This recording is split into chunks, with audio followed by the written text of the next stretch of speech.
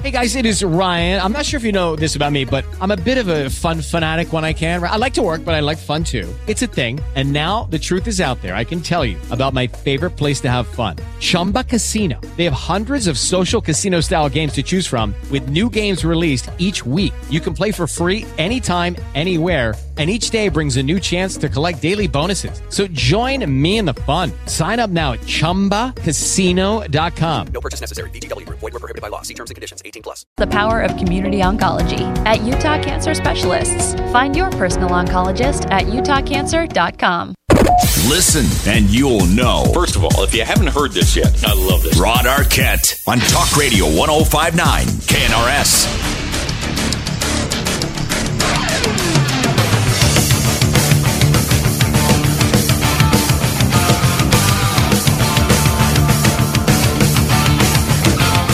You know, I know when Patrick, who is filling in this week for E-Ray and helping to run the show, seconds before I get on the air, yells into my headphones, "Let's go!" I know it's time. There we go. I know it's time to get the show going, and we do that each and every day. How are you, everybody? Welcome to the Rod Arquette Show on this Thursday. Can you believe it is already Thursday? And man, it feels like we may get a doozy of a storm out there. You just got that feeling. Wind is blowing. We got cloudy skies. Kind of cool. Everything's blowing around, and we may get some more snow. Nobody is complaining right now about too much snow. I mean, it could snow forever because we need it, right? I mean, we really, really do need it. So, let's not complain. Let's deal with it. If you out there driving, I guess tomorrow morning is going to be a real interesting commute in the morning. So maybe plan ahead a little bit, maybe go into work a little bit later, but take your time driving depending on the amount of snow we get. I've heard anywhere from 1 to 4 here in the Valley area, on the valley floor, 2 to 6 maybe in the mountain or in the benches, and maybe even higher than that up in the mountains. So for the ski resorts, this is such great news. I don't remember the last time that resorts opened this early. I'm with you on that. I'm with you on that. I mean, it's been a while for them. It feels like that they've always opened at least within the last 10 years, like mid-December, January. Now, can I tell you what scares me? What's that? And I've just seen this pattern. That we'll get a lot of snow here for a few weeks, and then some will turn off the tap. Yeah, that's what I'm concerned about. And then we'll go January and February with nothing. Yep. And that's happened over the last couple of years. Yep.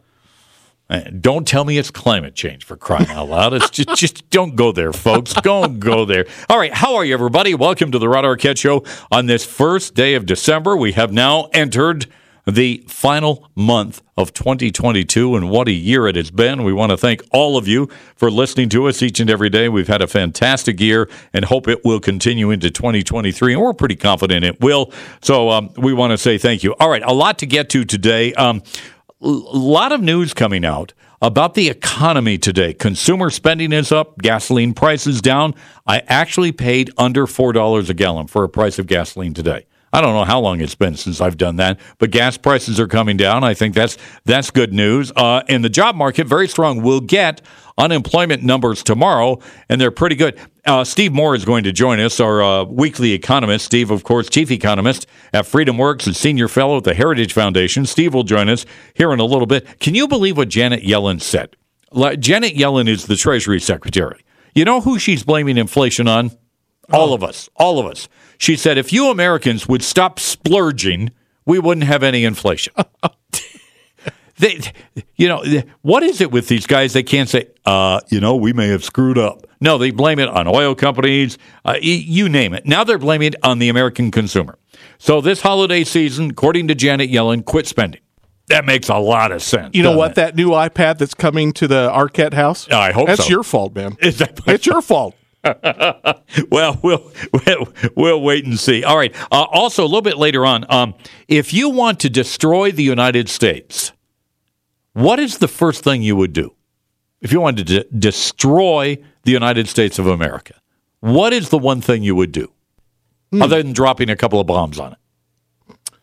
I mean, think about that a little bit. Water? I don't know. Victor Davis Hanson, well-known author, well-known educator out there at Stanford University, will join us. He wrote a terrific article on this today. We'll talk with Victor a little bit later on. We'll talk about America's school districts. I've got a guest coming up who says they are simply too large. And he's talking mostly about, large American cities where, like New York, they have 1 million children in the New York City school district. We had that vote in the midterms down there in Utah County. Orem wanted to break away from the Alpine School District, do its own thing. I'm a big fan of small school districts. I'll be right up front with you. I think they're more effective and operate in a much more efficient way. We'll talk about that. And I think we're in the 5 o'clock hour. Patrick and I were talking about this before the start of the show. I think the headline in Bune today says, wow, the number of people who have moved into this state, and I think it's just been in the last year, maybe two, topped almost reached 62,000 people. That's a lot of people. That's a lot of new people moving into this area. And we'll reach out and talk to some of you out there who are new or may have family or friends who've moved in. I'd like to find out why they came here. Yeah. And if they're bringing their conservative liberal views. Because if you're bringing your liberal views, get out. No. We'll talk about that as well. So a lot to get to today. As always, we sure do enjoy your company, and we hope we're a good companion to you as well. 888-570-8010, 888-570-8010, or on your cell phone, dial pound 250 and say, hey, Rod. All right. We always have these stories out at Christmas time of people trying to ban things or doing stupid things around the holidays, right? Well, we have this story out of Washington. Evergreen Public Schools up there in the state of Washington. I don't know if this was planned. It probably was, but then they immediately retracted it. They had originally banned and then quickly unbanned the playing of Christmas music on school buses. Really? Yeah, the district located in Vancouver, that's north of Seattle, right on the border with Canada, sent out a memo which was addressed to all school bus drivers. Now, the memo was entitled Christmas Music with Students on Board, and it read, please refrain from playing Christmas music while students of any grade level are on your school bus. I didn't think school bus drivers were allowed to play music anyways. I mean, I thought it'd be distracting to them. Yeah. But this memo went on to say, we want our students who do not celebrate to feel comfortable and safe on the bus, and those who do have opportunities outside school to sing their songs. The memo was signed by the district superintendent transportation boss, right? Well, all of a sudden, apparently the public went, ain't going to happen up here. They quickly unbanned the band. so they can play Christmas music up there. I didn't think bus drivers were allowed to play music on their buses. I remember... Because wouldn't it be distracting? I mean, you got 1 million kids yipping and yelling and going crazy behind you. Right. We had a stereo on the bus. It sounded dreadful. I mean, You're surprised. But, he would play music on the bus. Oh, I didn't know they were allowed to do that. I didn't know they were allowed to do that. Yeah. But in Vancouver, Washington, they tried to ban it, and people woke up and said, and now they've changed it. All right, now here's an idea. For all you families out there who are financially struggling maybe this time of year, and there may be a lot of you out there, I've got an idea for you.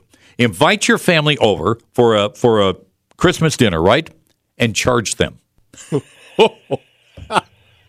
There is a story today. What a wacky story. Is this in, where is this woman? Where does she live? I thought she was in Germany. Maybe not. But everyone we all have family traditions, right? Did your family gather for Christmas? Yeah, we gather as well. Well, apparently, Caroline Dundridge, I believe is her name, is charging everyone who comes to her home money for Christmas dinner, including her youngest grandkids.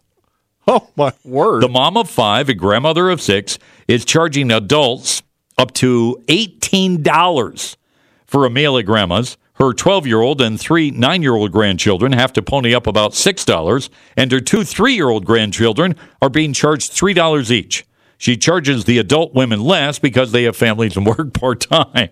I don't get this one. Wow. She goes, I log into my bank account, check who has made their Christmas dinner payment in November. If they have, they're invited. Oh. If they haven't, they can't come. I mean, what? Can you imagine? The spirit of giving? Yeah. Give it back. Give it back for I want my money. Loud. Yeah. She has 5 adult children, 37, 34, 32, 29, and 24. And she now started charging for Christmas dinner back in 2016 and has since become part of the family's tradition. Immediate relatives are used to it by now. Now, it doesn't, I looked through the story and I'm trying to figure out what she used the money for. Probably pay for dinner. I don't know. But would you go to a family member's home for Christmas knowing you had to pay for dinner? No, I'd probably just go to Chuckarama. I don't think they're open on Christmas. But yeah, I mean, charge it. Maybe it's an idea. You know what? Even the 3-year-old grandkids are paying for dinner? Is there a message here? I've looked through the story, and I didn't see any reason behind it. I guess the message is, hey, nothing's free. I'm not eating the cost of everything. Yeah. Here's what she said. She said, like many moms and grannies who always make Christmas dinner, I couldn't bear the cost of buying all the gifts and paying for the entire meal. I was worried I'd spend the new year paying it all over again. So she's trying to cover the cost of the meal. Right. Yeah, but really? Can you imagine that, going to your 3 boys, and your grandkids, saying, hey. Well, my sons can eat a house, each of them, so it gets real expensive with those guys. Yeah, I know. Right, wow, Christmas. All right, a lot to get to. A lot of consumer and economic news coming out today. Steve Moore will break the numbers down for us. And Victor Davis Hanson talks about what it would take to destroy America. That's coming up in the first hour of the Rod Arquette Show. Great to be with you. To keep learning. Listen to The Bible in a Year with Jack Graham on the iHeartRadio app or wherever you get your podcasts.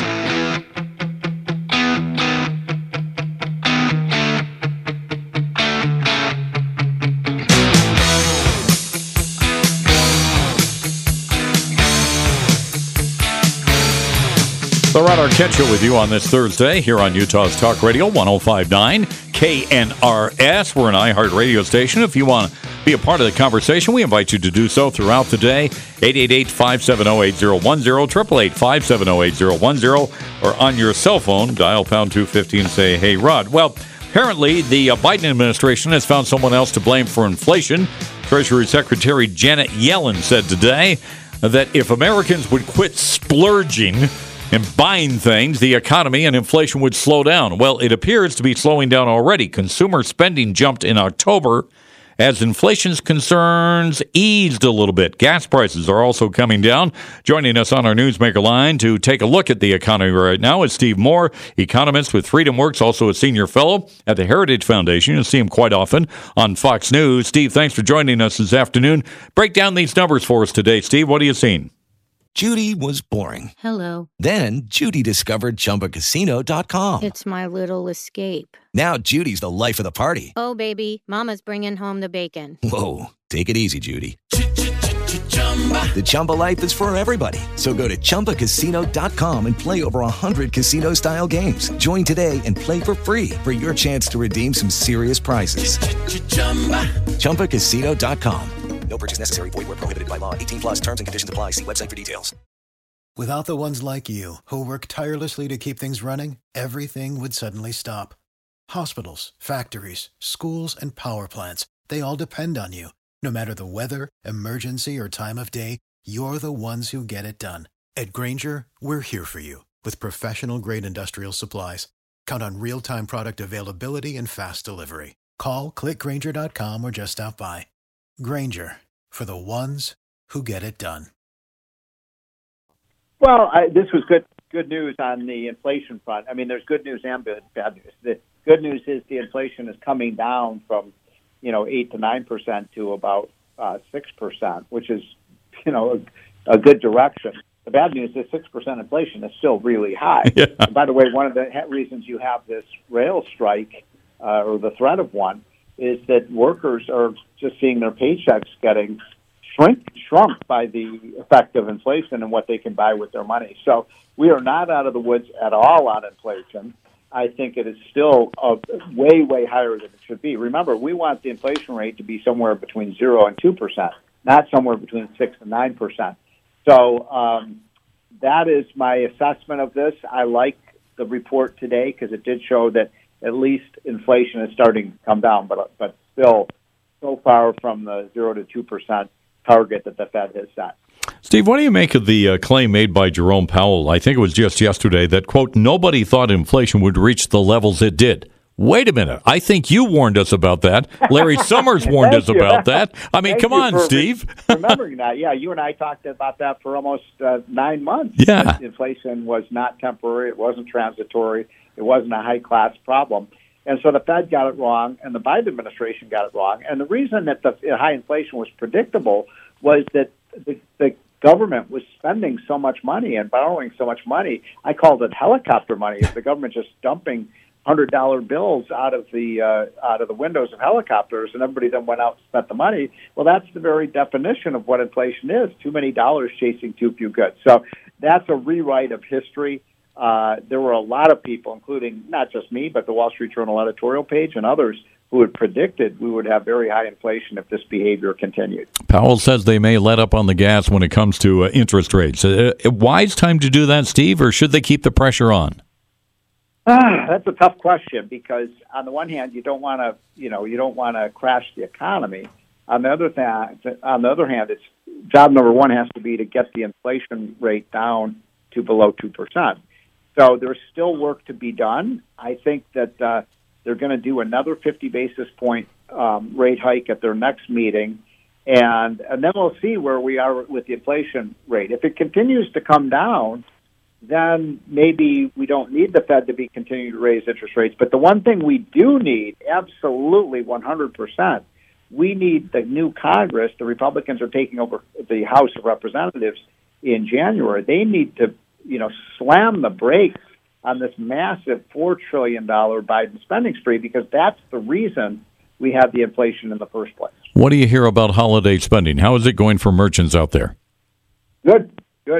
People are still spending, because they have all this government money. So, the government keeps giving people money and they go out and spend it. And, it's just like, when you go out on a drinking binge and it feels so good, to be drinking the champagne until the next morning. So there's a real worry that there's going to be a hangover effect. But right now, boy, people are, and the other thing people are doing is they're ringing up their credit cards more and more. So people are going to feel in January, oh my God, I always have that effect after Christmas. I don't know about you. I can't believe I spent so much money. Well, how concerned are you about Americans ringing up all this credit card debt, Steve? What impact could that have on things? Very. Because you've got a federal government that's ringing up $4 trillion of debt. Then you've got consumers going into $1 trillion of debt. Businesses are ringing up more debt. So, no, I don't like that picture. I mean, debt in and of itself is not a bad thing if you're investing in the things that are going to provide an income and a return in the future. But we're not doing that. I mean, we're building windmills and solar panels and, paying people to buy Teslas and things like that. But there's no real economic return on that. So I would say one of my biggest worries right now is that we've become debt nation. Steve, let's talk about gasoline prices. They seem to be trending down. Demand is down. Is that the number one reason why we're seeing them drop? Yeah, it is. Demand is down, and I'm not sure why that is. I mean, I think, high prices have caused people to not be able to afford to drive as much. And so I think there's a demand effect.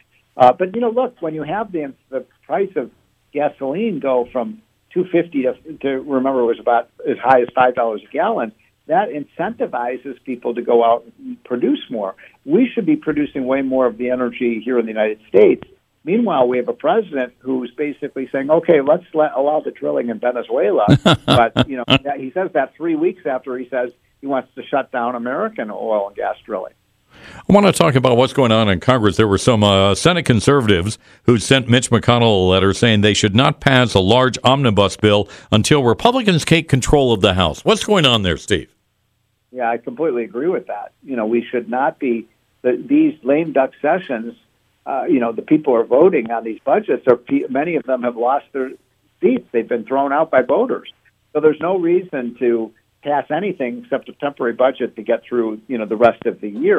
And then we start over again in January with the new Congress. Remember, Republicans in the House will be controlling the Congress, and it's their number one job is to get that spending under control. So the Democrats are making a last-ditch effort before that window slams shut to spend every penny they can get out of their hand on. And just folks should read the Wall Street Journal editorial today, which really talks about that, they're just like kids in a candy store trying to spend, and ring up the federal credit card, and Republicans need to bring a stop to that. How confident are you that once Republicans do take control of the House, they'll attempt to put on the brakes a little bit? Steve, are you very confident? I think they will slow it down, but I think we need to take a chainsaw to this budget. I really do. I mean, when you added $4 trillion above the $5 trillion we already spend every year, That worries me a great deal. And, when I first came to Washington, we were frightened of $100 billion deficits. Now we have $1 trillion deficits, $2 trillion deficits. It seems like the sky is the limit. Yeah. Final question for you, Steve. I keep on seeing a lot of companies announcing some layoffs. We get the jobs report tomorrow. Give me your take on where the labor market is. Strong. It's very strong. If you're looking for a job, the jobs are out there. Is it slowing down a little bit, as you just said? Yeah. And you do have some big companies, I think Disney and Meta and some of the bigger technology companies would have a wild spending binge and hiring binge are starting to lay off some people, but it's still a good jobs market for people who want to find one. And so we'll find out tomorrow at 8:30 a.m. Eastern time, and I'll be on Fox Business News, what the new report tells us. I think we'll probably get about 150 to 200,000 jobs. So the pace of job creation is slowing, but it's still a good jobs market. Steve Moore, Chief Economist at the Heritage Foundation, also a... Download the free iHeartRadio app for all of your music, radio, and podcasts. iHeartRadio. Well, give me back my freedom. Give me back my land. Give me back my money. I wanna be a free man. The Rod Arquette Show on Talk Radio 105.9 KNRS. Boy, have we had a lot of new people move into this state in the last year, nearly 62,000. We want to know why. I mean, are you escaping the blue states? Are you coming to a red state, even though I don't think it's as red as most people say it is? We're going to talk about that coming up in the 5 o'clock hour. Maybe talk to some of you newer residents who may be listening to the show today to explain why you decided to move to the great state of Utah. Don't blame me. It's a beautiful state. We love it here, and we'll talk about that coming up in the 5 o'clock hour. Well, what would it take, or what do you think needs to be done to destroy the United States of America? I mean, what are some of the steps you would take? Well, my next guest had laid down some thoughts about that today in an article with, I don't think it's a surprise ending, and that's why I wanted to bring him on the show. We're talking about Victor Davis Hanson. Victor is an author, historian. Always great to have him on the show. Victor, how are you? Welcome back. Very good. Thank you for having me. Let's talk about this. You wrote a great article today about if you really wanted to destroy the U.S. then. Outline some of the steps you think it would take. Well, I mean, it wasn't very clever. I just basically outlined what Joe Biden has done. So if you really wanted to destroy the United States, you would start printing money at exactly the time that you were coming off a huge infusion of cash during the COVID Trump years, and there was enormous demand for goods, and there was a supply shortage, and you'd get inflation. And you would do that intentionally, I suppose, on the rationale that people who had money had too much, and therefore the value would decrease of what they had, and the people who had gotten a lot didn't get enough, so they should get more. So that was one thing. And the other idea is that maybe you wouldn't want the United States to be defined as a concrete place or a particular people, but it would just be amorphous, that the border would be sort of like the old Roman Rhine River, which people come across back and forth, and then therefore the United States as we knew it would cease to exist. That's one thing that you could do, but you'd have to let in 2 or 3 million people a year. That's pretty hard to do, but if you wanted to destroy the United States, you could do it.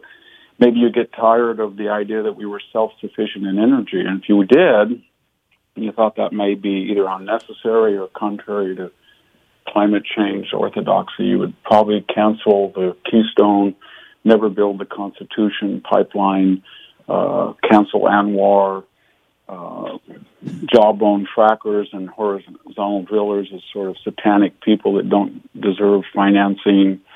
I would probably also cancel or at least reduce federal leases more than any other president.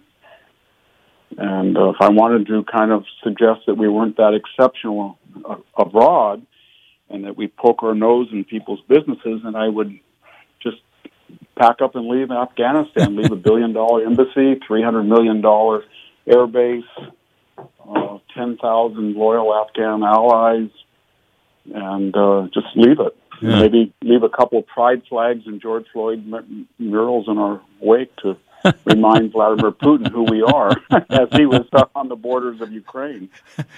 Victor, it sounds like you've been reading the Joe Biden playbook. That's what it sounds like, doesn't it, Victor? I guess the point of it was, Ron, is that when you look at these last 2 years, I was kind of serious. What would you do differently if you wanted to weaken the United States? I can't think of anything that would weaken it more than what they did deliberately. Do you think we're on a path that the country could be in serious jeopardy if this all continues, Victor? Oh, absolutely. I didn't even get into some of the other things. Yeah. I'm really worried because we're at $31 trillion in debt, and the interest rates are going to have to go up, and to service that debt is going to really crowd out a lot of things in the budget, like defense spending. I think people abroad don't believe the United States can or will defend its interest. I think at home we're reverting to a sort of a Yugoslavian tribal idea that your first affinities or your first loyalties are with your people who look like you, rather than the idea of a non-racial American experiment that was so effective in the past. And I think that there's other things that really trouble me, that I think all of us are live and let live, and we don't mind alternate lifestyles, but to privilege or to suggest that this transgendered movement or the non-nuclear family or the two parents in a household with 3 children is somehow aberrant is just crazy in terms of demography or history or stability.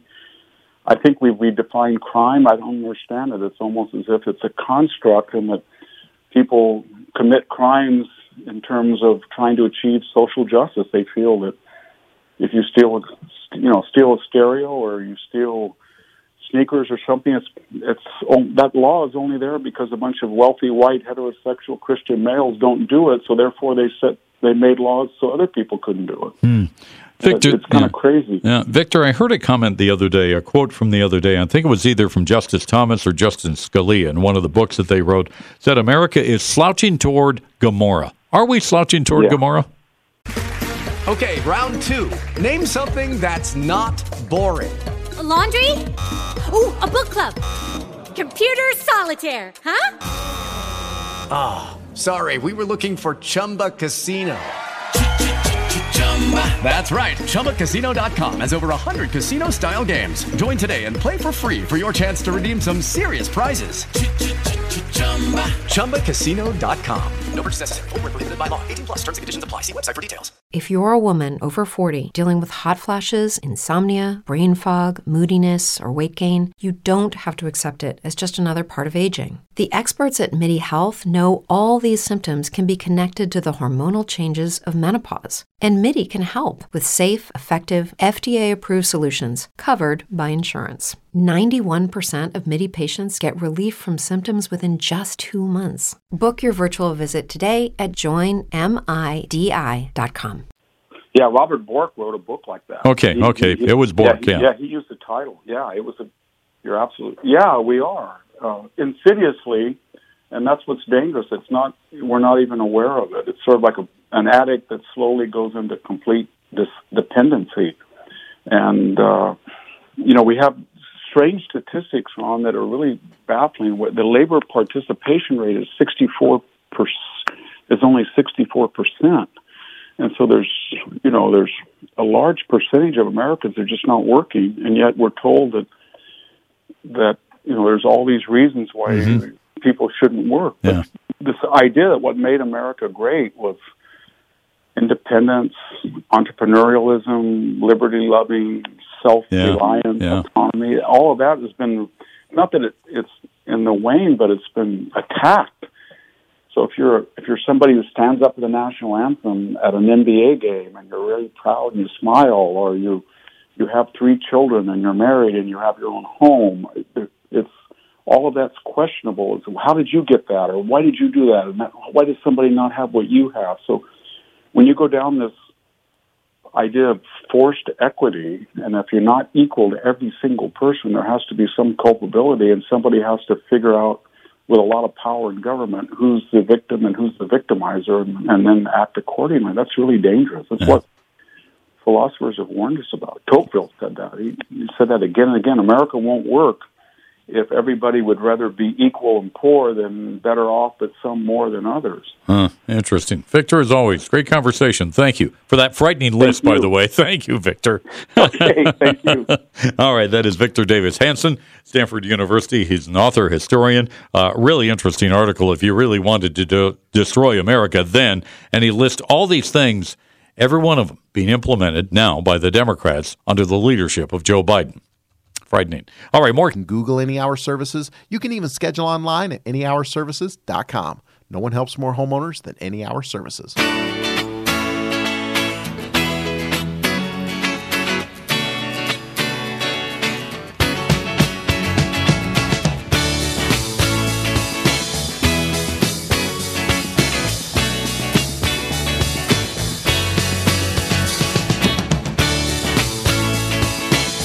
All right, welcome back to the Rod Arquette Show on this Thursday, Utah's Talk Radio, 105.9 KNRS. Listen, and you will know. No, we just had Victor Davis Hanson on. He's an author, historian from Stanford, the Hoover Institute. There at Stanford University. You see him on quite often, be it with Sean Hannity or with Tucker Carlson on Fox News. And he's on our show quite regularly as well. We always like his thoughts. And he wrote an article today that if you wanted to destroy the U.S. then, and he outlines, cripple the energy sector, open borders, spend more money than you have. I mean, he goes on and on with a list, and it's like he's reading right out of Joe Biden's playbook and the Democrats' playbook as to what they're trying to do to America today. And I do believe they're trying to destroy, if not destroy, severely change America in the way we've always operated for, 230, 40 years now. Well, following up on that, our good friend, Senator John Kennedy. Now, John Kennedy, a Republican from Louisiana, reelected in the midterm elections, always is quick with the word and the quip, right? So he was asked to give a take on Joe Biden's energy policy. Here's what Senator John Kennedy, how he described it. I used to have a beagle named Roger, and Roger was a rascal. About every 2 weeks, Roger would run off. He'd always come back. But about half the time, he'd come back dragging roadkill that he would hide under my back porch. President Biden's energy policy looks like something Roger used to keep under my back porch. You just love this guy. Oh, my word. His energy policy is roadkill. That's why we like John Kennedy, Senator Kennedy. Whenever we get a chance, we like to grab his comments because they're always right to the point, but in a way that's very energy. Roadkill. All right, new survey out. I love these. When it comes to NFL fans, okay, emotions run very high. Loyalty is very, very deep, okay, in the NFL. It is in college as well. NFL fans are a little bit different, I think, from college fans. Yeah. You've been to games. There is a difference there. It's hard for me to describe, but there's a difference. Well, apparently this New Jersey website has put together a list of the rudest NFL fans. Who's number one? Oh, I'm going to say Philadelphia. I asked 3 people that same question today. They all answered Philadelphia. Yeah, they're the worst. Now, these are the fans who threw snowballs at Santa. These are the fans when Michael Irvin, who used to play for the Cowboys, was injured, and they cheered. I mean, they're the rooted. Who comes in number 2? I would say, I was going to say New England, but I think I'm going to stay in the state of New Jersey, either one of the New York teams. Really? No, Oakland. I'm going to change my mind. No, I'm sorry, not Oakland. Las Vegas Raiders. You're right. Vegas, number 2. Yeah. Vegas. Really? I love Vegas fans. I mean, they dress up. I mean, it's kind of a weird crowd going down. I haven't been to one of those games yet down there. No. But you see the outfits they put on? Number 3. Now, this surprised me a little bit. NFL rudest fans. Okay. I'm going to go I'm going to go back to New York. Really? Yeah. Dallas Cowboys. No. Number 3. And the reason why is they heckle players and refs too much, and the coaches. Now, I've been to several games down at the stadium down there in Dallas. In AT&T?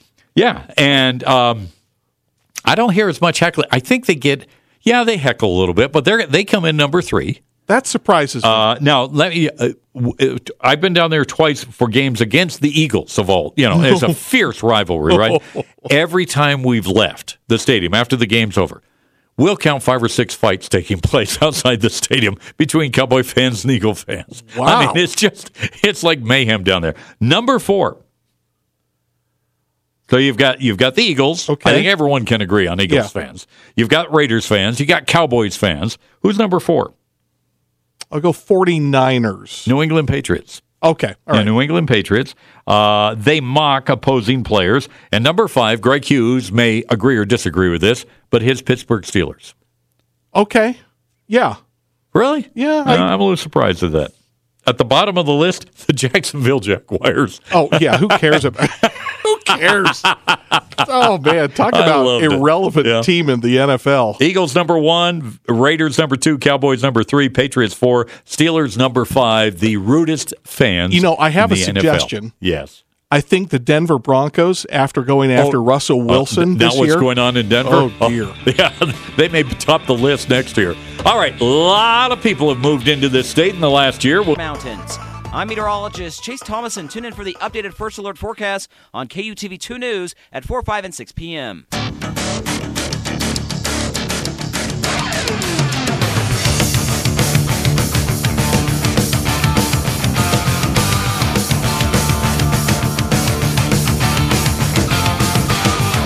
All right, I love the headline in the Tribune today on this story that we're going to be talking about this hour.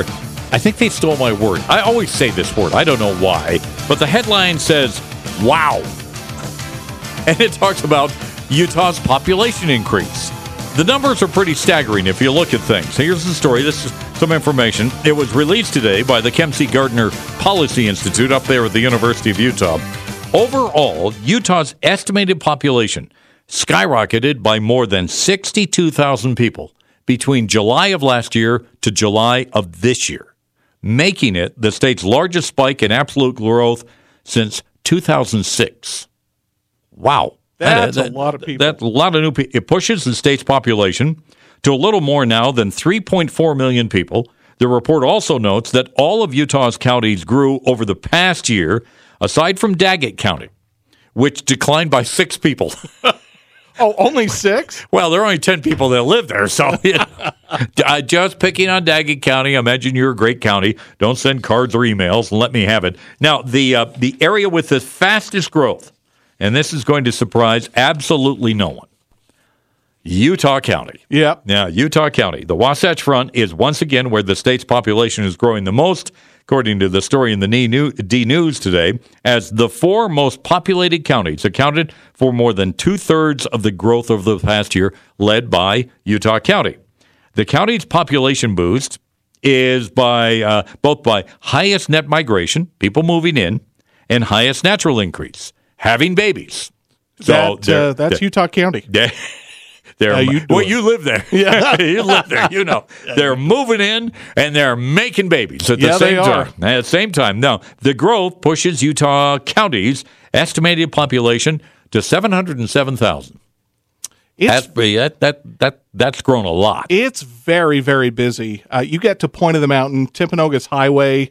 Oh, yeah. Lehigh stretch. Yeah, wow. Yeah, it's crazy. That's, as I mentioned, Utah County, the second largest county now in the state. Salt Lake County has 1.2 million residents. Davis County placed third. They grew by 5,700 residents. If they knew that I lived there, they probably would move in. Washington was next. Cache County was rounding out the top 5. Now, most of the growth is coming from net migration, people moving into the state, which accounts for 57% of the region's growth and 62% of the state's overall growth.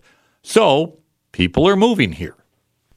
It is a great place to live. Well, that's what I'm thinking. Now, the question that would concern me, now, we're nothing compared to probably what's going on in Texas or what's going on in Florida, but this is still a significant increase. The biggest challenge that we have with this growth, in my opinion, and I've said this before, is water. Yep.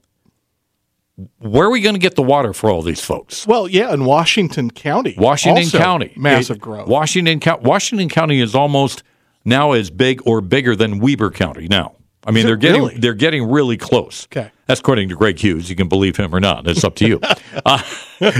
But I mean, so the challenge is going to be, in my opinion, is water. And everyone wants to move along the Wasatch Front. Between would you say Spanish Fork up to Brigham City? Yeah, Spanish Fork used to be the outlier. Yeah, now it's probably that area. There. Where are we going to put all of them if this continues? Now, it probably won't. I think the high interest rates are going to slow things down, people moving to the area right now.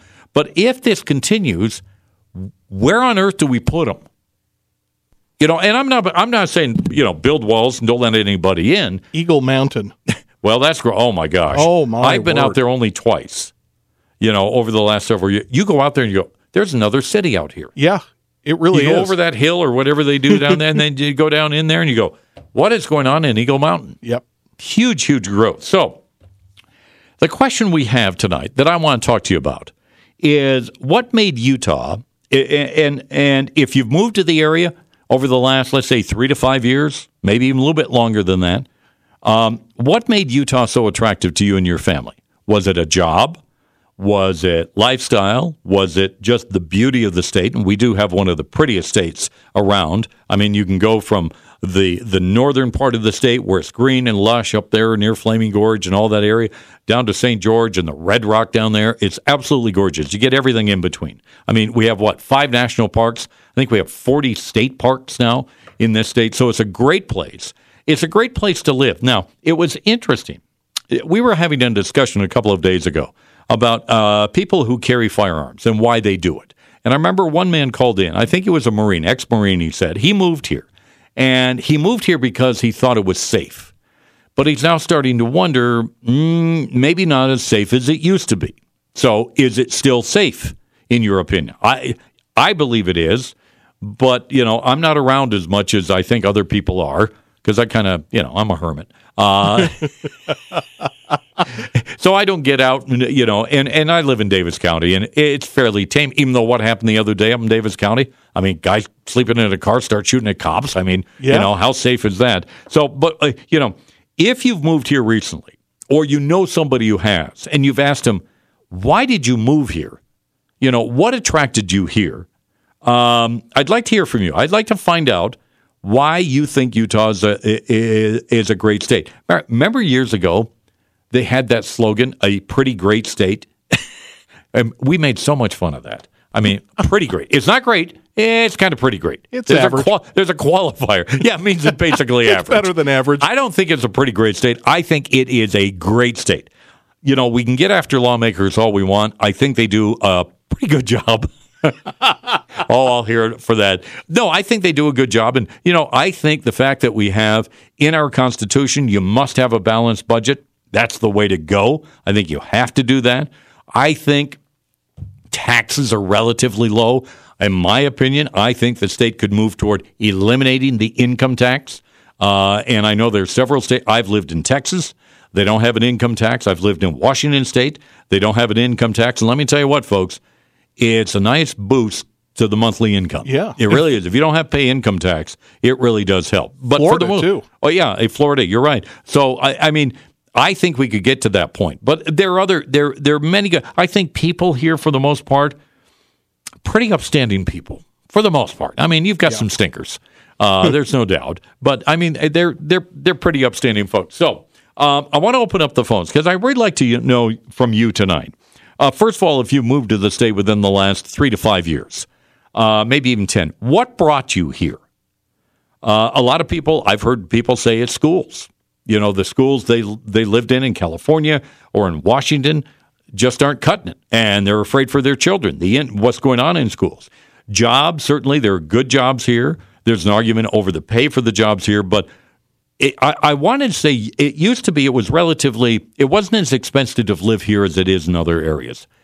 I don't know about that anymore because if you look at the price of eggs, the price of gasoline, we're still one of the highest priced gasolines in the country. Yeah. Haven't figured that one out as of yet. So I want to open up the phones and hear from you tonight on this. Why you moved here, what attracted you here, Did you leave a liberal state, and are you bringing your liberal values with you? If so, get out. 888-570-8010. I'd love to have a discussion with you on this tonight. 888-570-8010, or on your cell phone, dial pound 250 and say, hey, Rod, your calls, your comments. Download the free iHeartRadio app for all of your music, radio, and podcasts. iHeartRadio.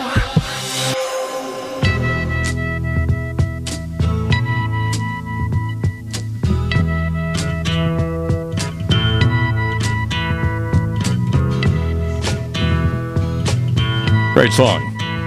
Protest song, matter of fact, from Vietnam War era. How are you? Welcome back to the Rod Arquette Show here on Utah's Talk Radio 105.9 KNRS. I was laughing a little bit. There's a big state dinner at the White House tonight. Of course, the French president is here, visiting, and Joe Biden and Jill Biden are there with the vice president and president. Now, first of all, the president and vice president of this country can't speak English. And they're trying to communicate with a guy who only speaks French. What do you think that conversation is like tonight around the dinner table at the White House? It's probably pleasant because he does not have to talk to Biden. There you go. Good point. All right, welcome back to the show. 888-570-8010 on your cell phone, dial pound 250 and say, hey, Rod. Wow, that's the headline today in the Salt Lake Tribune. Utah sees largest population spurt from in-migration since World War II. 62,000 people here in the state of Utah since July of last year. All right, so we're reaching out to people who may have moved here today or may have moved here in the last year, 3 years, 5 years, and why you moved here. 888-570-8010 on your cell phone, dial pound 250 and say, hey, Rod. We go to the phones. We begin in Davis County tonight with Bill. Bill, how are you? Welcome to the Rod Arquette Show. Good. How you doing, Rod? I'm doing well. Thanks, Bill. Thanks for asking. Okay. What's going on? I moved here 5 years ago. I got family down here. Okay, I came down to visit. And I came down here. I'm from California. And California, it seems like you lock up in jail all the time. Because down there you got bars on windows. Everything. I mean, it's a lot different. Mm-hmm. And I like it here a lot. And you moved here. There's no helicopters. Yeah, you moved here from where? You moved here from Southern California, by the sounds of it, because you're right. Helicopters are always in the air in the Los Angeles area. Yes. Yeah, it's so nice down here. It's peaceful. You can leave the doors open. Davis County. You walk down the street. I love this place. Yeah. All right, Bill. Well, we're glad you did, and welcome to Utah. Back to the phones we go. Let's go to Alana. Alana, I understand, Alana, you moved here from D.C. Hello, Alana. Hello? Yeah, go ahead. Yes. So we moved to Utah last August, and I moved from Washington, D.C. Basically, COVID made me reframe what was important for my kid, and I wanted her to be in school with people, not just remote. And I had to quit my job and actually change completely my career, and I don't regret it. But it was tough. All right, Alana, I'm going to cut you off there. We had a weird phone connection, Alana, but thank you very much for sharing that and moving from D.C. into this area. Let's go back to the phones. Let's talk with Michelle, who's in Eagle Mountain tonight. Michelle, welcome to the Rod Arquette Show. Hey, Rod. Loyal listener, thank you so much. Yes, 5 years ago from Los Angeles County, and the number one reason was because I have a special needs adult son, and there was no opportunities for him to have a life, and he is here now. He has a job, and he, has his own community and life, and it's a true blessing. Wow. Let me ask you, Michelle, what's different here? What did you find different here from Los Angeles County? What's the biggest difference, would you say? Well, first off, they did their continuation program. They did not accommodate to advance him. What they did was basically sit him in a chair. They wouldn't take him to on workplaces, and he went to ATEC in Utah County, and they had him doing as soon as we got here, he was like doing 3 different jobs. He's considered moderate to severe, but, he has held down a job at 2 different, major pizza locations here in Utah County. And everyone loves him. But there was nothing after high school for him. Well, I'm glad we're taking care of your son. I appreciate that, Michelle. All right, let's go back to the phones. Also in Eagle Mountain, we're speaking with Musette tonight here on the Rod Arquette Show. Musette, how are you? I'm great, Rod. How are you doing? I'm doing great. Pretty name, by the way. Did I pronounce it right? Is it Musette or Musette? You did Musette, and you did just right. Pretty name. All right. What are your thoughts on this? Well, I have a lot of thoughts on this, but I won't do that to you. So we've lived here for 2 years. We moved in January 2 years ago, and we moved because our kids were accepted to BYU, and that was a big deal.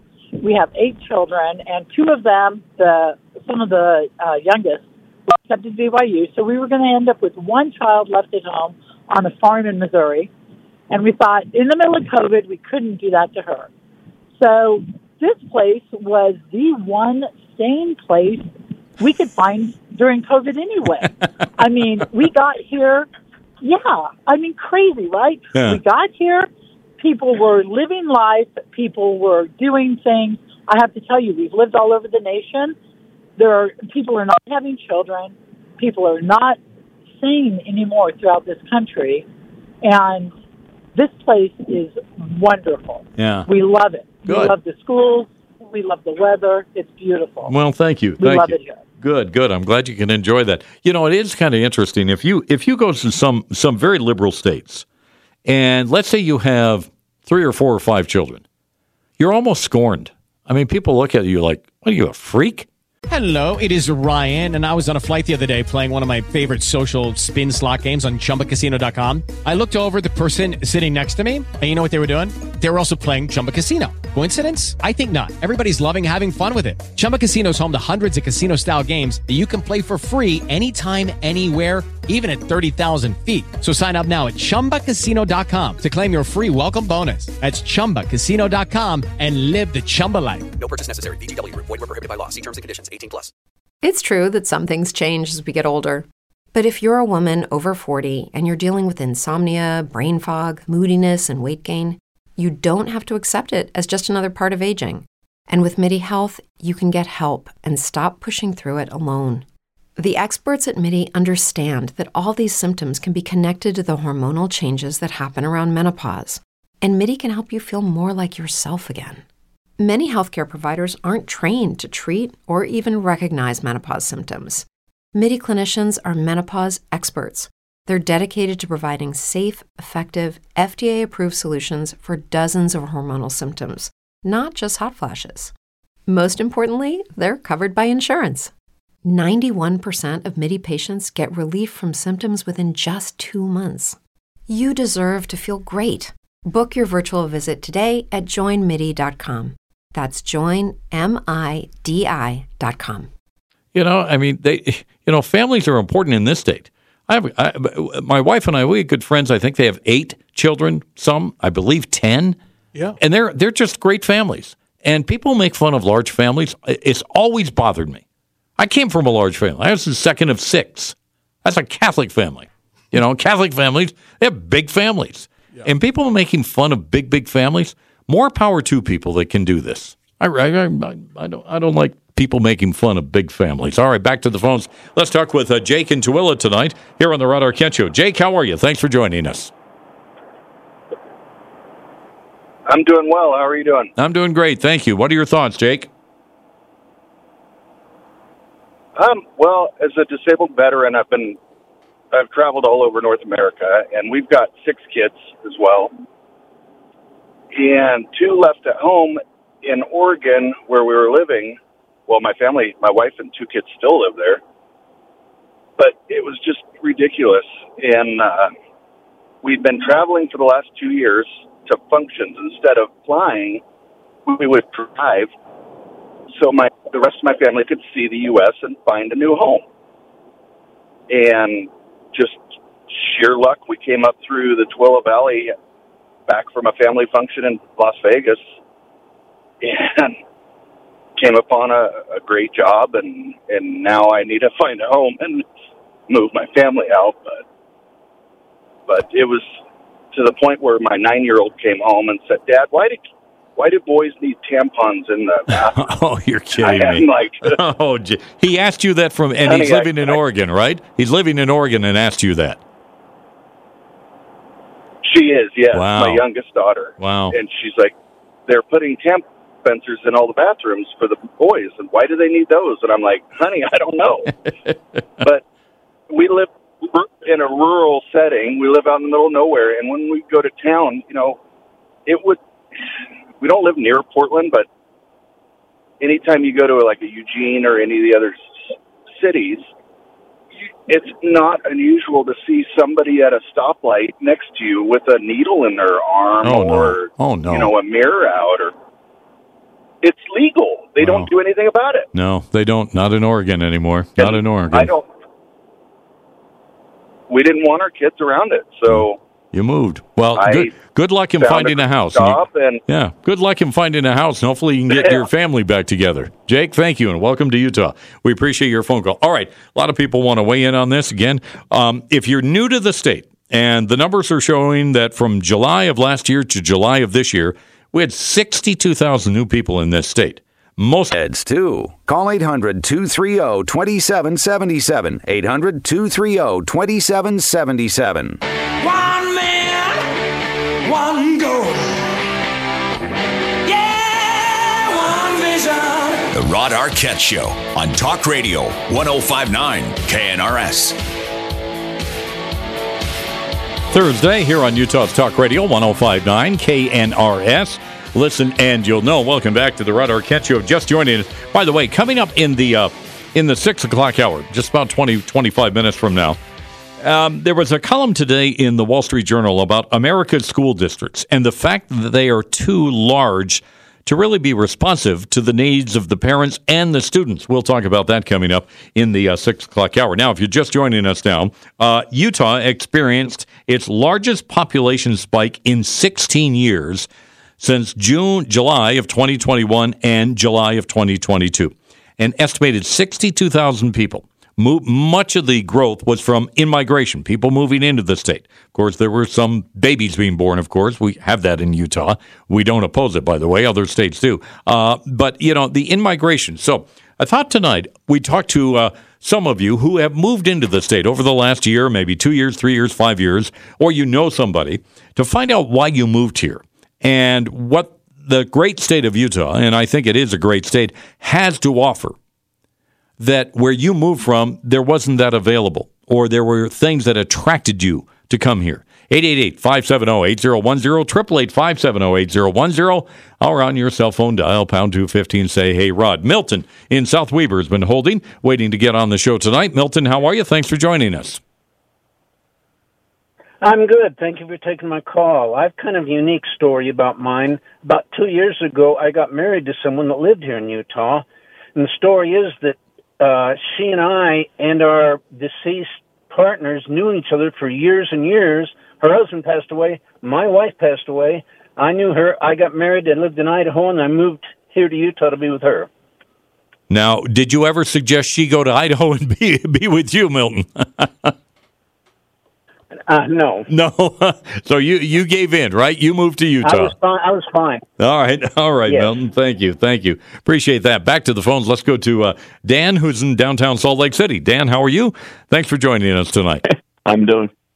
I love your show, dude. Thanks, man. But I grew up here and I went to all the way through college, but things were kind of slim here. I was an engineer and I left for Southern California.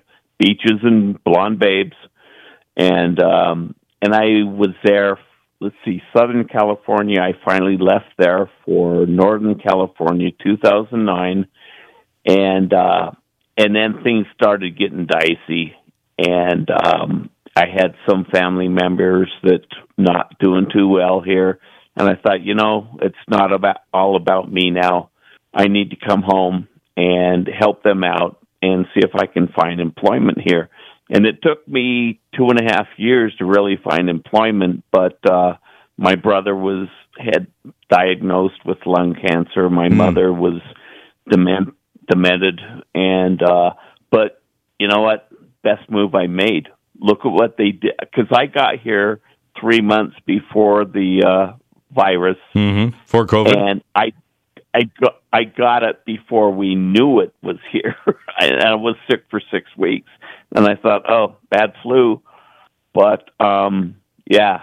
And I'm loving it now because I'm back to the ski resorts, but yeah, the migration to here is not good. Yeah. But it's not as bad as Florida and Texas. Yeah, but yeah. no, Well, I'm happy to be home now, and this is my home now. Well, good for you. What was the experience like living in Southern and Northern California?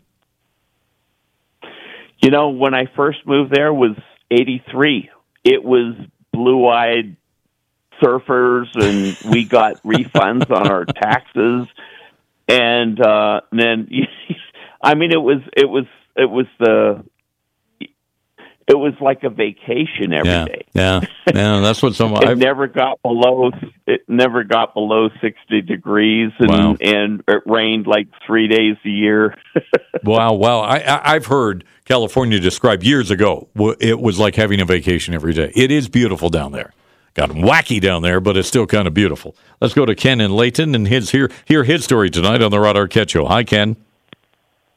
Hi. How are you? I'm great, thank you. Great. My story is I did not want to move here. But my daughter, I lived in the high desert of California, which is not the sunny beaches. Sort of like here, except not as hot. My daughter got a job, moved from the Navy.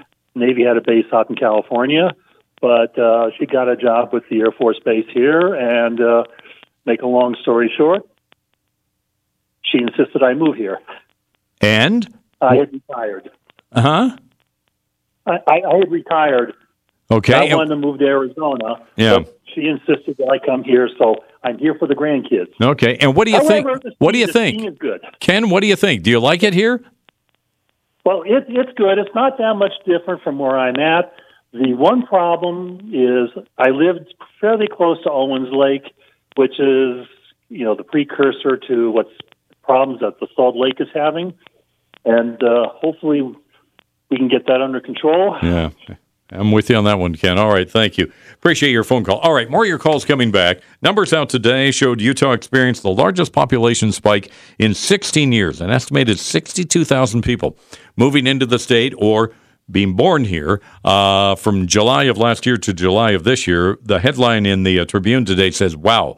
And we want to hear your experiences. If you've moved from out of state, come to the state in the last year, last 2 or 3 years, 5 years. We'd like to know why and what your experience has been. 888-570-8010 on your cell phone. Dial pound 3 for details, or check us out at PCLaptops.com. That's PCLaptops.com, where we love you.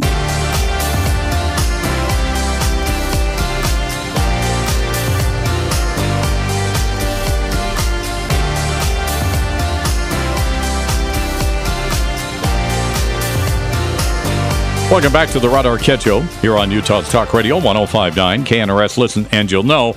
American school districts, they are simply too big. Communities feel they've lost the stability to influence bloated school districts. And now they want to break them up. That's what my guest at 6:05 will be talking about tonight. He wrote an op-ed piece today in the Wall Street Journal about this. He'll be joining us at 6:05 tonight. Now, if you're just joining us, lines are open to you tonight. 888-570-8010, 888-570-8010, or on your cell phone, dial pound 250 and say, hey, Rod, a story out today in information released by the Kem Gardner Public Policy Center up the University of Utah, took a look at Utah's population. And the Wasatch Front is once again where the state's population is growing the most, but overall in the state this year, from July of last year to July of this year, nearly 62,000 people moved here or were born here. And that is the largest population spike that we've had in 16 years. So my question to new people who have moved here tonight and it may be within the last year, 2 years, 3 years, even back 5 years. What brought you to the state of Utah, other than maybe a job, which totally understand? But did you want, even if you had a job here, an opportunity, why did you decide to come here? And I'm not posing that in any negative way. Everybody you are invited to live in this great state of ours. We have wonderful things in this state to do. The people here, I think, are absolutely fantastic. It's a very giving and caring community. There'll be signs where it's not at times. People do get a little carried away, but we're human beings. But for the most part, this is a great state. You have a lot of things going here. You have a very young population, and raised to want to work hard. They're well educated, and in many respects, I think they want to stay here. But I'd like to know why you moved here.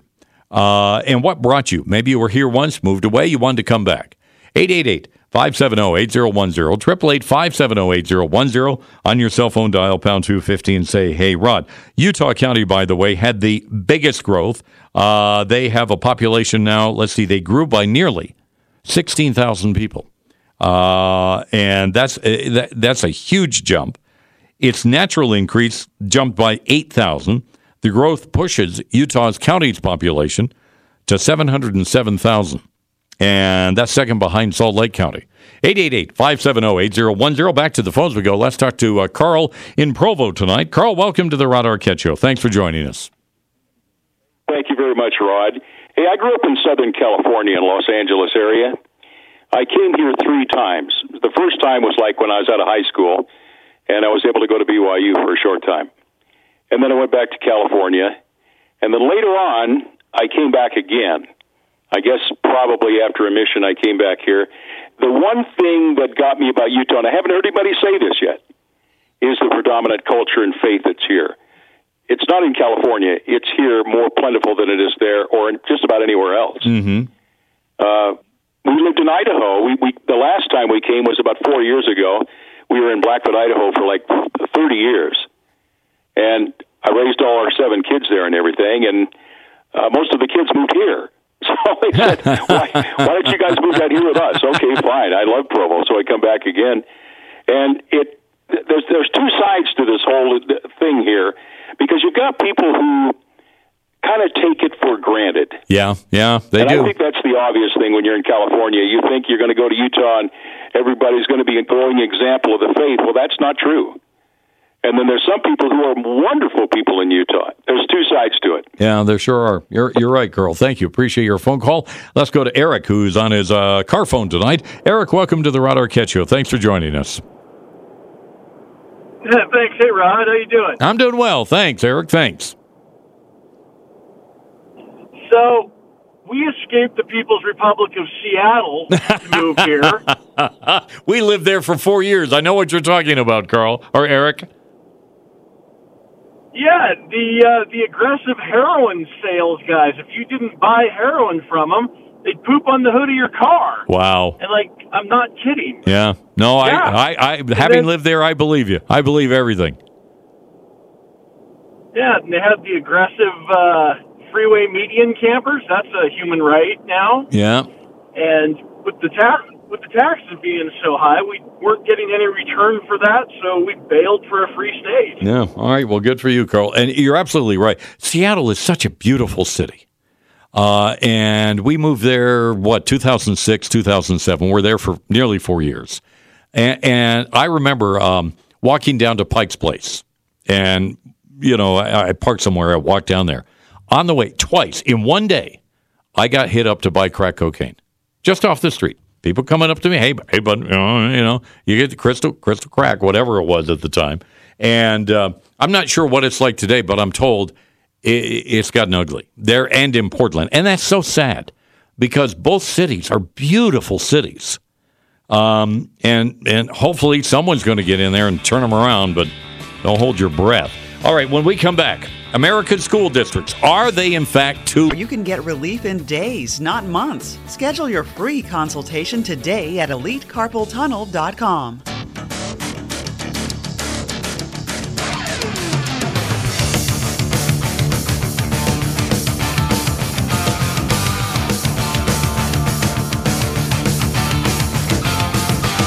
All right, welcome back. Hour number 3 of the Rod Arquette Show with you on this Thursday. Apparently, we're getting ready for a pretty good-sized storm. I was just watching the KUTV newscast at 6 with Sterling and indicating we could get a good one. It'll hit right just in time for the commute tomorrow morning, so you may want to plan ahead on that. Now, have you ever wondered what Sam Walton's family, Sam Walton, of course, founder of Walmart, has done with all their money? You ever wondered that? Well, you'll be surprised to find out what exactly they've been spending that money on coming up at 6:20 tonight. You'll want to listen in on that. But right now, let's talk about school districts here in the state of Utah. You know, one of the more interesting debates that took place during the midterm elections was what happened in Utah County, the Alpine School District in the city of Orem. There was a drive on the part of some very passionate people there in Orem, really, really good people, who wanted to break away from the Alpine School District and felt that their concerns, their needs weren't being met, and they wanted to break away and set up their own school district. The proposal went down to defeat after, I think, well, this is the first time it got on the ballot, but there have been other attempts over the years to do that. And the Alpine School District, by the way, is the largest in the state. I think second is Davis County. Well, my next guest, his name is Andy Smerek, is with the Manhattan Institute. He had an op-ed piece today in the Wall Street Journal talking about America's school districts, and he claims they are simply too big. Andy is joining us on our Newsmaker line. Andy, first of all, great article today. Really enjoyed the article, and I agree with you. I think you should have smaller school districts. What would be your main argument for creating smaller school districts? Well, thank you for asking, and thank you for the compliment. A lot of people have talked about the way to reform schools and school districts is through school choice and mechanisms like that, or accountability. And I think all of that's important. But the issue that I'm trying to raise here is that if we believe in democratic control of schools, that is, communities being in charge of what schools teach and the kind of ethics and values, the culture that's in the schools, if we believe in all that, it's important that parents and community members are able to shape that school system. And when you have a gigantic school system of hundreds of thousands of students, it's just very difficult. So the idea here is to make these districts smaller so parents and citizens can actually shape them in the way that they would like.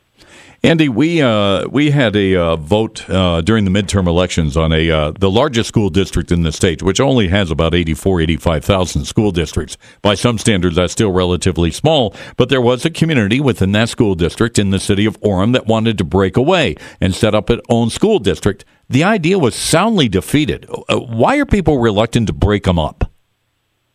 Well, there are a couple reasons, and a couple of them that we need to take very, very seriously. So in one sense, sometimes communities want to break off from bigger school districts because it's a wealthier community, and they think that they can run better schools. And then the concern there is that what is left of the school district is going to have less money, less resources, less human capital. And so that is something to be concerned about. But the point that I'm trying to make in all of this is if we have state funding formulas that are going to be fair to all of these kinds of districts, we can get around these unfair funding, finance, equity issues. At the same time, give all of these communities the ability to shape their own schools. Now, I also have to say that there are some people who just believe that there need to be big districts because they're efficient and that this is the way to run a great school system. And there are some folks who think that this is the way to do procurement and purchasing, and unions like bigger school districts because it's easier to collectively bargain over big units than 5 or 10 small ones. But the real issue here is, do we want communities to be able to be in charge democratically of these smaller units? And I say yes. Wouldn't do bigger school districts produce better students? Do students come out of these bigger school districts better prepared? Or is there any way to tell that, Andy? Thank you for asking. There have been a lot of scholars who have asked this question, tried to study it over a long, long period of time, and I'll give you the short answer. America has gone through this process of school consolidation for more than a century. So it used to be the case that there were districts that literally had one school in them. So the research seems to suggest that if you go from 2 school districts with a school apiece and consolidate them into one district with 2 schools, or 2 schools apiece up to 4 then you get some economies of scale. Then it becomes efficient, maybe saves some money. But what there is not evidence of is that if you have a school district of 50,000, 100,000, 500,000, or in the case of New York City, 1 million students, that it's going to get better results or be more efficient. So what I'm most interested in is not the districts that have 10 schools, but the districts that have 100, 200, 500 schools that make it really hard to manage. How difficult would it be for some districts to deconsolidate? I mean, would that be a real task, Andy? Is there a plan there to take a look at and consider? Well, there are different ways to do this, and different communities and different states have to figure this out. Generally, state governments have total power to at least launch these kind of efforts, and it can be done through a state board of education, a state superintendent, the legislature could pass a law mandating it. And really what it would take is just the state deciding that if the school district has 100,000 students, maybe we should have 4 districts of 25,000 or 10 of 10,000. Then you just have to make some decisions about collective bargaining agreements and who owns the facilities and how you're going to redraw enrollment assignment lines, which can be complicated.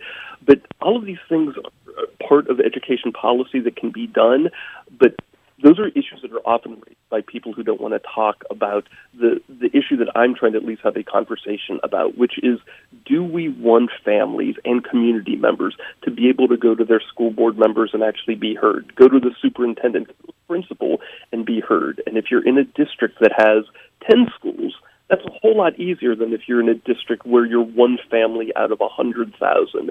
So this is really about local community agency and the ability of families, of local citizens to say, I want my schools to do or not do these things. Yeah, I know there are some states that do have small independent school districts. I'm aware of down in Texas, I think almost every community down there that has a school has their own independent school district. Is that a more efficient model, do you think, Andy? Well, it depends. Because America is, we have a couple centuries of history on this. Different states have done different things. So there are some states in the South where their school districts are the same thing as their county lines. Up in the Northeast, traditionally, you had a bunch of very small school districts. So New Jersey or Ohio might have 600, 700 school districts.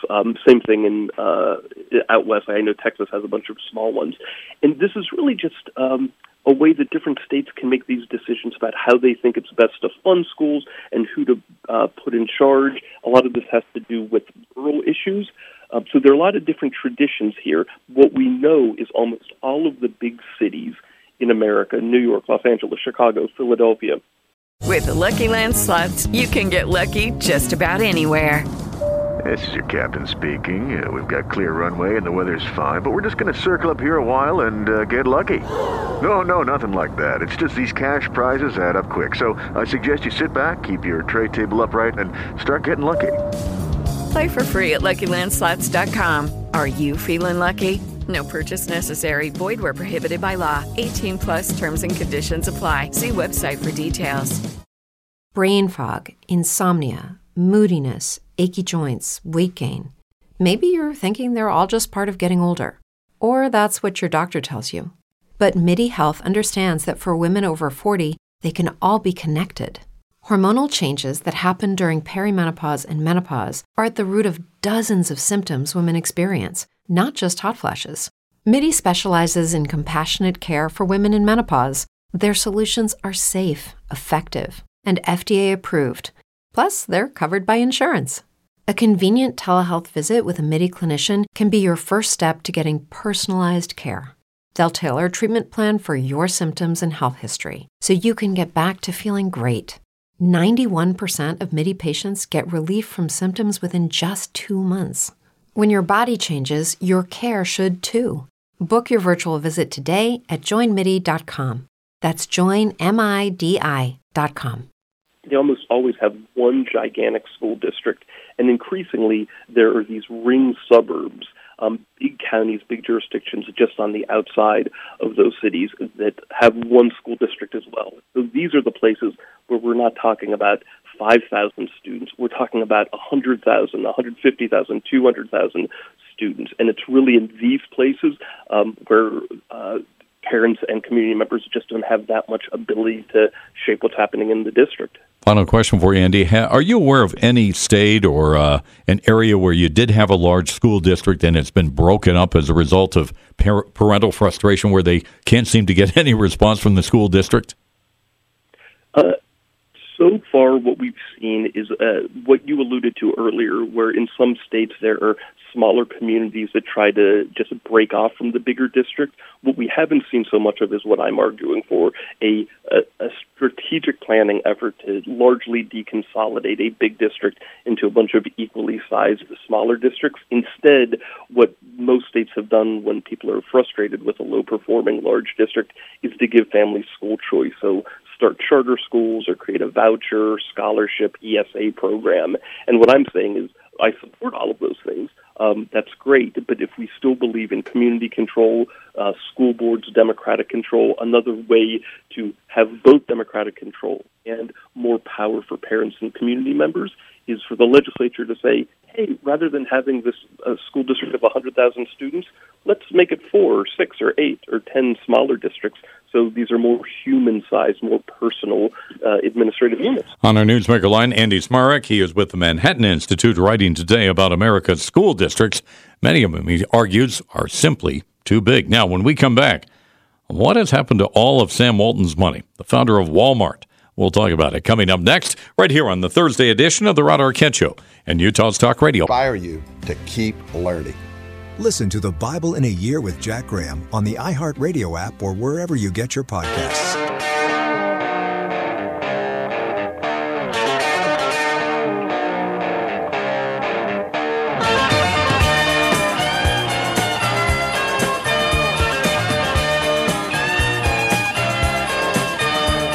Should a Supreme Court justice be allowed to have their own religious beliefs?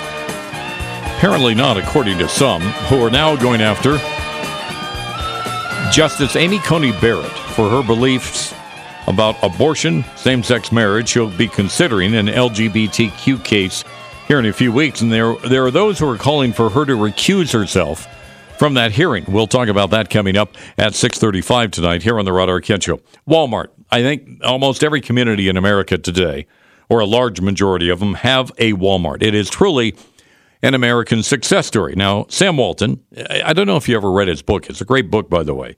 He passed away several years ago and has left a fortune with his family. Well, what have people been doing with that money? You'd be surprised to find out that the Walton family has been funding LGBTQ events for kids in Arkansas.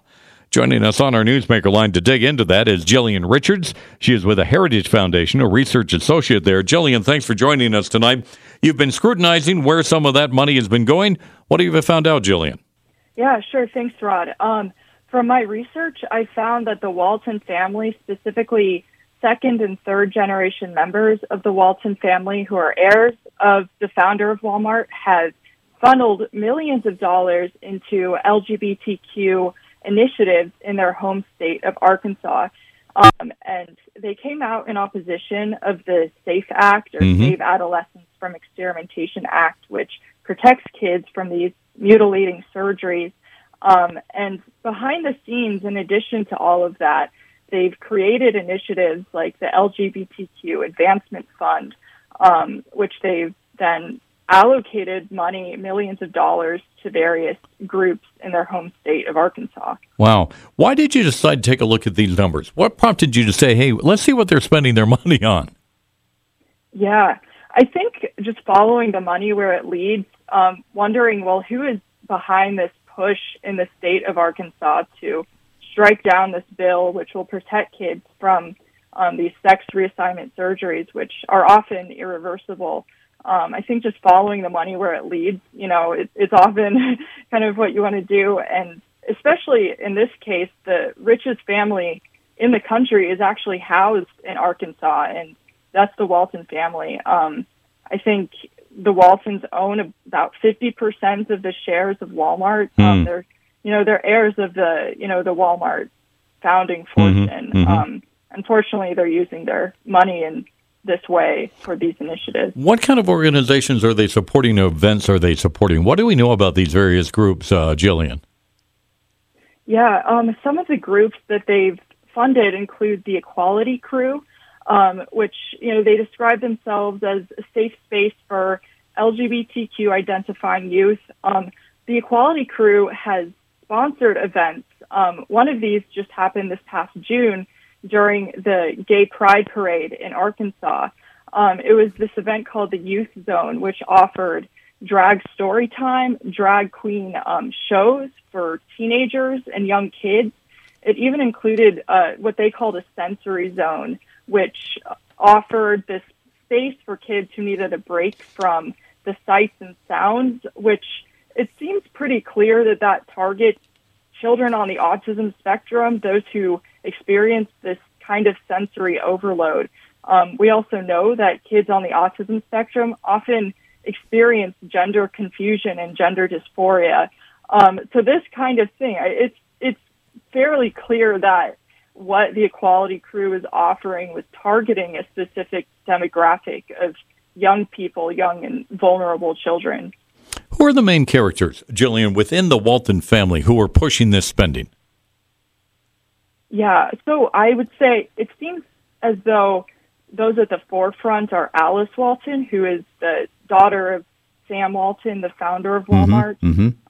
Tom Walton as well, who is the grandson of Sam Walton, as well as his wife, Olivia Walton, who married into the family. They've appeared at the forefront of this movement, and it's interesting figuring out what exactly are their motives in, funding these initiatives. That aspect does not seem entirely clear to me, but I'm curious to keep digging into this story. It's very interesting. Have you heard of any pushback from other members of the family who say we don't want to spend our money that way?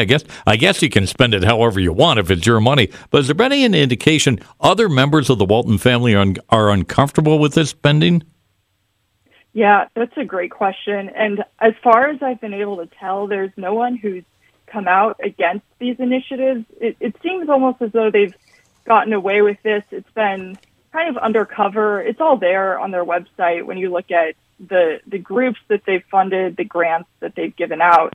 Yet there's this level of it's not at the forefront of what the media is talking about, and there hasn't been enough light shed on this story. But I do hope to see some members of the Walton family maybe reeling in these more radical initiatives. Yeah, Jillian, like I indicated, if it's their money and they want to spend it how they want to, they certainly are willing to do it. But Walmart is so American. It's like, Chevys and apple pies, for crying out loud. What kind of reaction are you getting to people who are finding out what you found out in this story? What are people saying about it?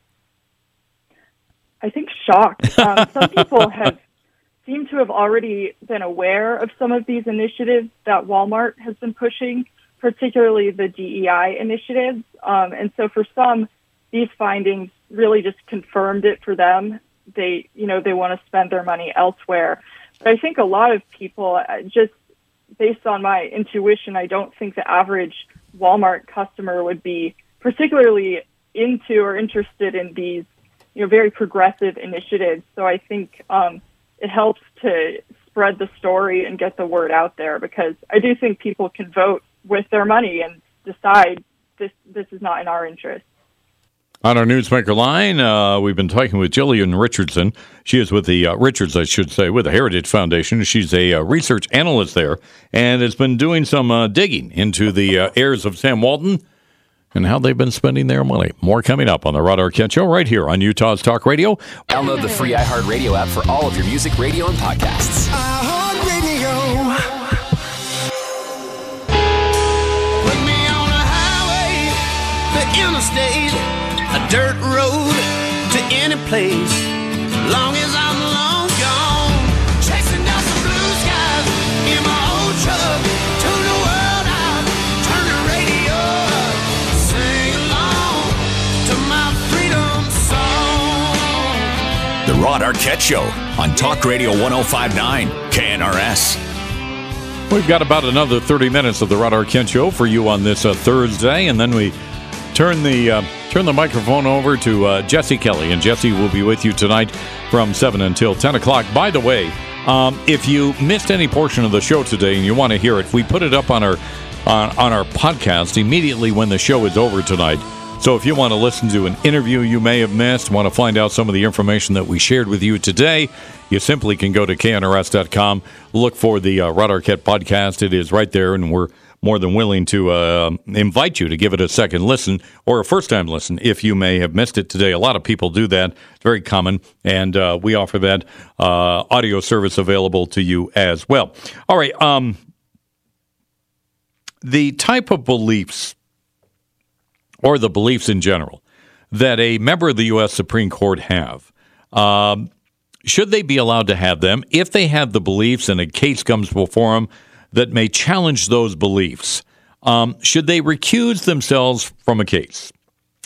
More and more often, we're hearing stories of various groups demanding that members of the Supreme Court remove themselves from certain cases because of their own personal beliefs. Case in point is the story involving Justice Amy Coney Barrett, who will hear a case on Monday in which a Colorado website designer, Lori Smith, is defending her right to run her business without being forced to make websites for same-sex weddings.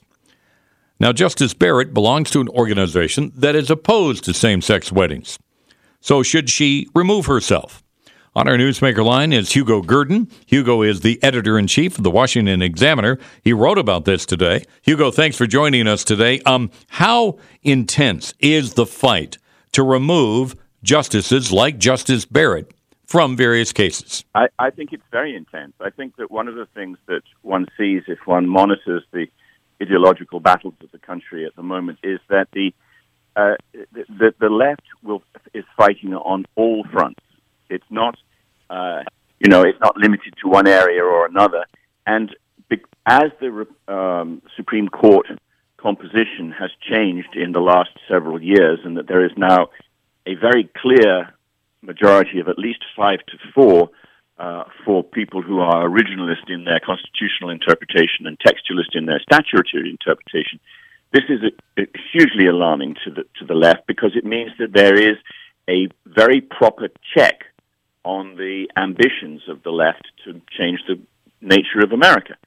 And I think that at any point what they are trying to do is to preemptively undermine confidence in Supreme Court decisions. They're doing it with talk about Justice Alito leaking from the court, which has been found to be untrue. Mm-hmm. They have done it by attacking Clarence Thomas's wife. With the Lucky Land Slots, you can get lucky just about anywhere. This is your captain speaking. We've got clear runway and the weather's fine, but we're just going to circle up here a while and get lucky. No, nothing like that. It's just these cash prizes add up quick. So I suggest you sit back, keep your tray table upright, and start getting lucky. Play for free at LuckyLandSlots.com. Are you feeling lucky? No purchase necessary. Void where prohibited by law. 18+ terms and conditions apply. See website for details. Brain fog, insomnia, moodiness, achy joints, weight gain. Maybe you're thinking they're all just part of getting older. Or that's what your doctor tells you. But MIDI Health understands that for women over 40, they can all be connected. Hormonal changes that happen during perimenopause and menopause are at the root of dozens of symptoms women experience, not just hot flashes. MIDI specializes in compassionate care for women in menopause. Their solutions are safe, effective, and FDA approved. Plus, they're covered by insurance. A convenient telehealth visit with a MIDI clinician can be your first step to getting personalized care. They'll tailor a treatment plan for your symptoms and health history, so you can get back to feeling great. 91% of MIDI patients get relief from symptoms within just 2 months. When your body changes, your care should too. Book your virtual visit today at joinmidi.com. That's joinmidi.com.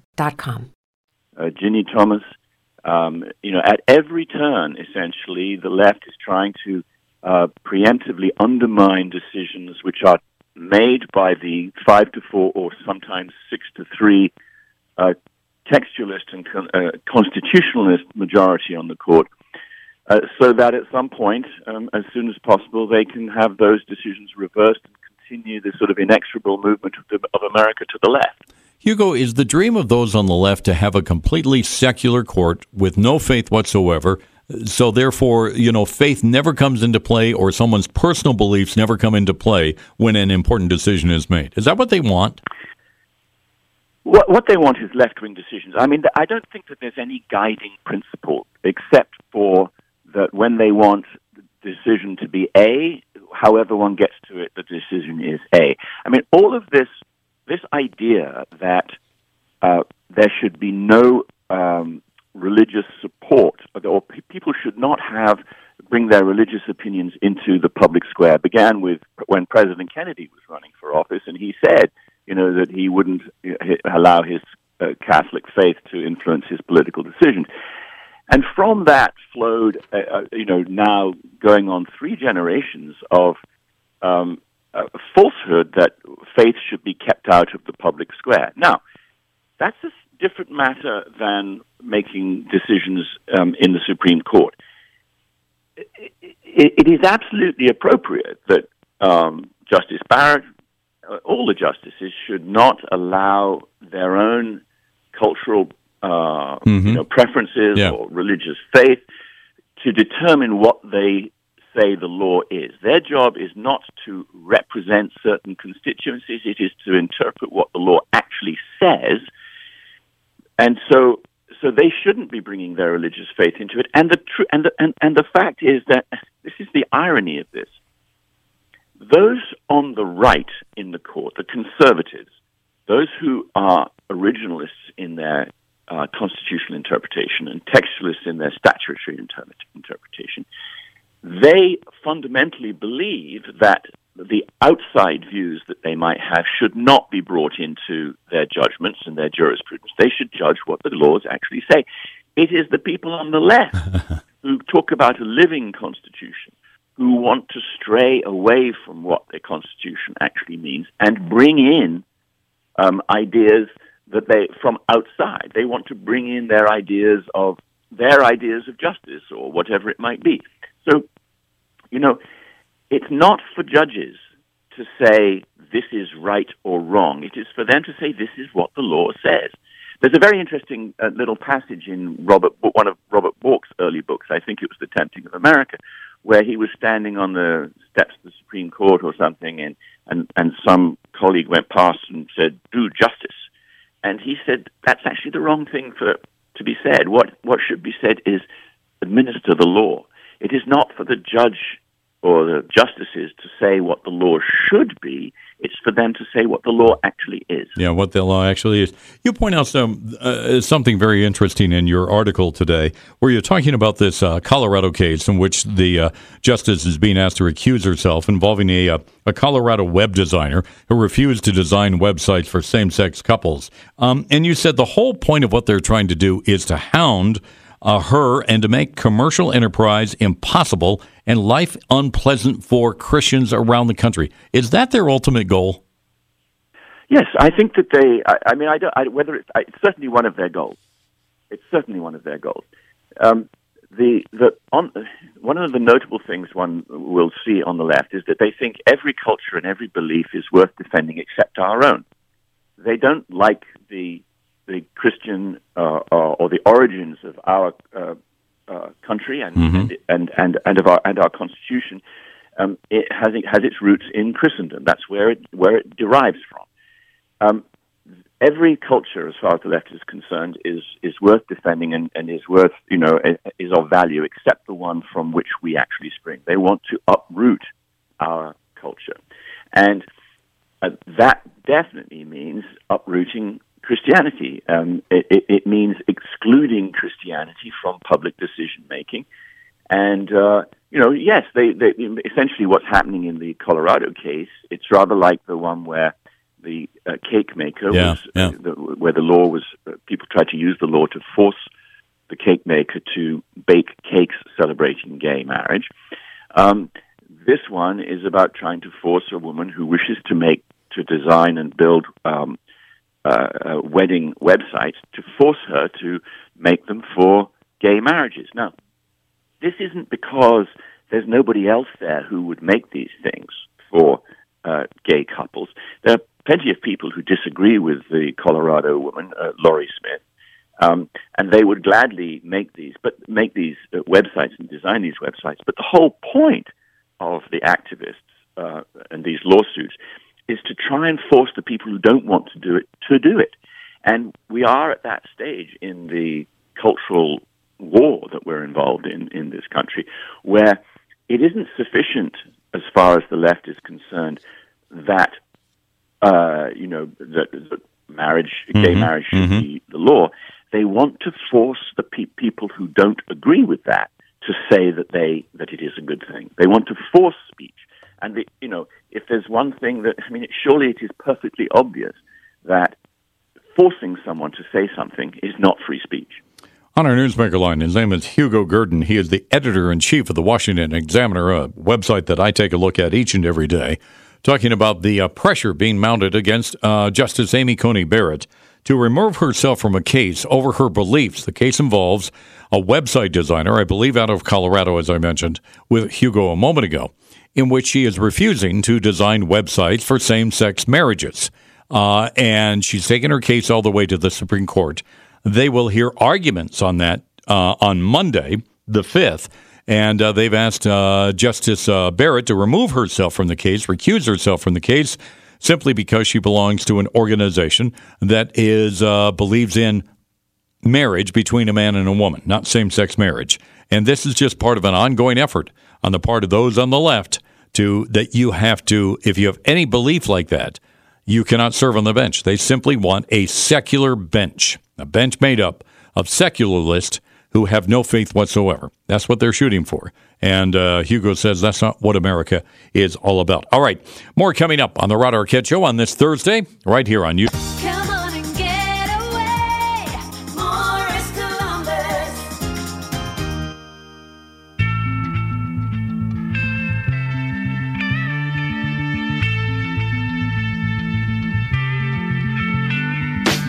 Final few minutes of the Rod Arquette Show with you here on Utah's Talk Radio 105.9 KNRS. Listen and you'll know. Jesse Kelly Show. Jesse's coming your way in just about 13 minutes from now, so we invite you to stay with us right up until 10 o'clock tonight. And then, of course, it's Ground Zero with Clyde Lewis. And then overnight, George Norrie takes over with Coast to Coast right here on Utah's Talk Radio 105.9 KNRS. All right, the couple of final notes before we head on out of here tonight. We were mentioning earlier that the state's population has grown to the tune of about 62,000 people between July of last year and July of this year. That's the biggest increase we've had in, they're saying, about 16 years.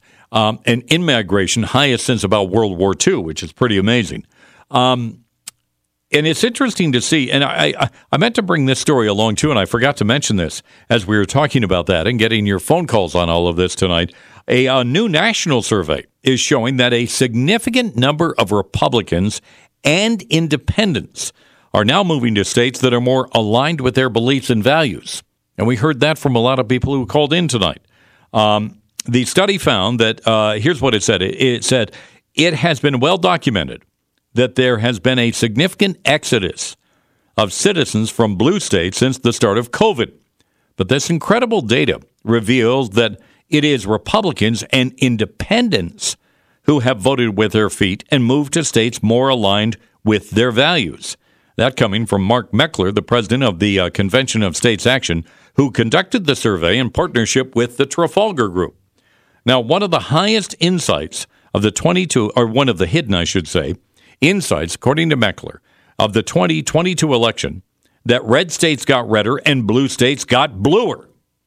Interesting. He went on to say, there's only going to accelerate as far as we move forward. America, he said, is in the midst of a great decoupling as our nation becomes less of a United States and more focus is placed on regional and state policies and values, similar to what we saw at the founding of the country. So interesting that Republicans are moving to states that are more aligned with their values. Now, trust in election results, I think, is at an all-time high. You had the D-News today editorializing that, charges of fraud in the election system were not, didn't happen during 2022, the midterm elections, but still, there are a lot of people who lack faith in the election process. Republicans, of course, expressing frustration because of 2020 and 22. But a survey found that Democrats are more likely to distrust or trust delayed election results. Now, I still don't know why in this country, with the technology that we have today, why we cannot get the results of an election within a day. It makes no sense to me whatsoever. And you've got some races still in this country that are not decided as of today. What are we, almost a month past the election? And we still don't have the numbers today. So I think, Democrats trust them. They trust the delays. And Republicans go, no, we want the numbers right away. And I think the American people deserve that. Now, this state has done a pretty good job with it. But there are other states, Nevada, Arizona, that have a long way to go. Look to Florida, because Florida had this issue during the 2000 election between Bush and Gore. They seem to have solved it and are now being held up as a model state to get their election and the results in quickly. That does it for us tonight. Thanks for listening. Head up, shoulders back. May God bless you and your family. Lucky Land Casino, asking people, what's the weirdest place you've gotten lucky? Lucky? In line at the deli, I guess? Aha, in my dentist's office. More than once, actually. Do I have to say? Yes, you do. In the car before my kids' PTA meeting. Really? Yes. Excuse me, what's the weirdest place you've gotten lucky? I never win and tell. Well, there you have it. You can get lucky anywhere, playing at LuckyLandSlots.com. Play for free right now. Are you feeling lucky? No purchase necessary. Void where prohibited by law. 18+. Terms and conditions apply. See website for details.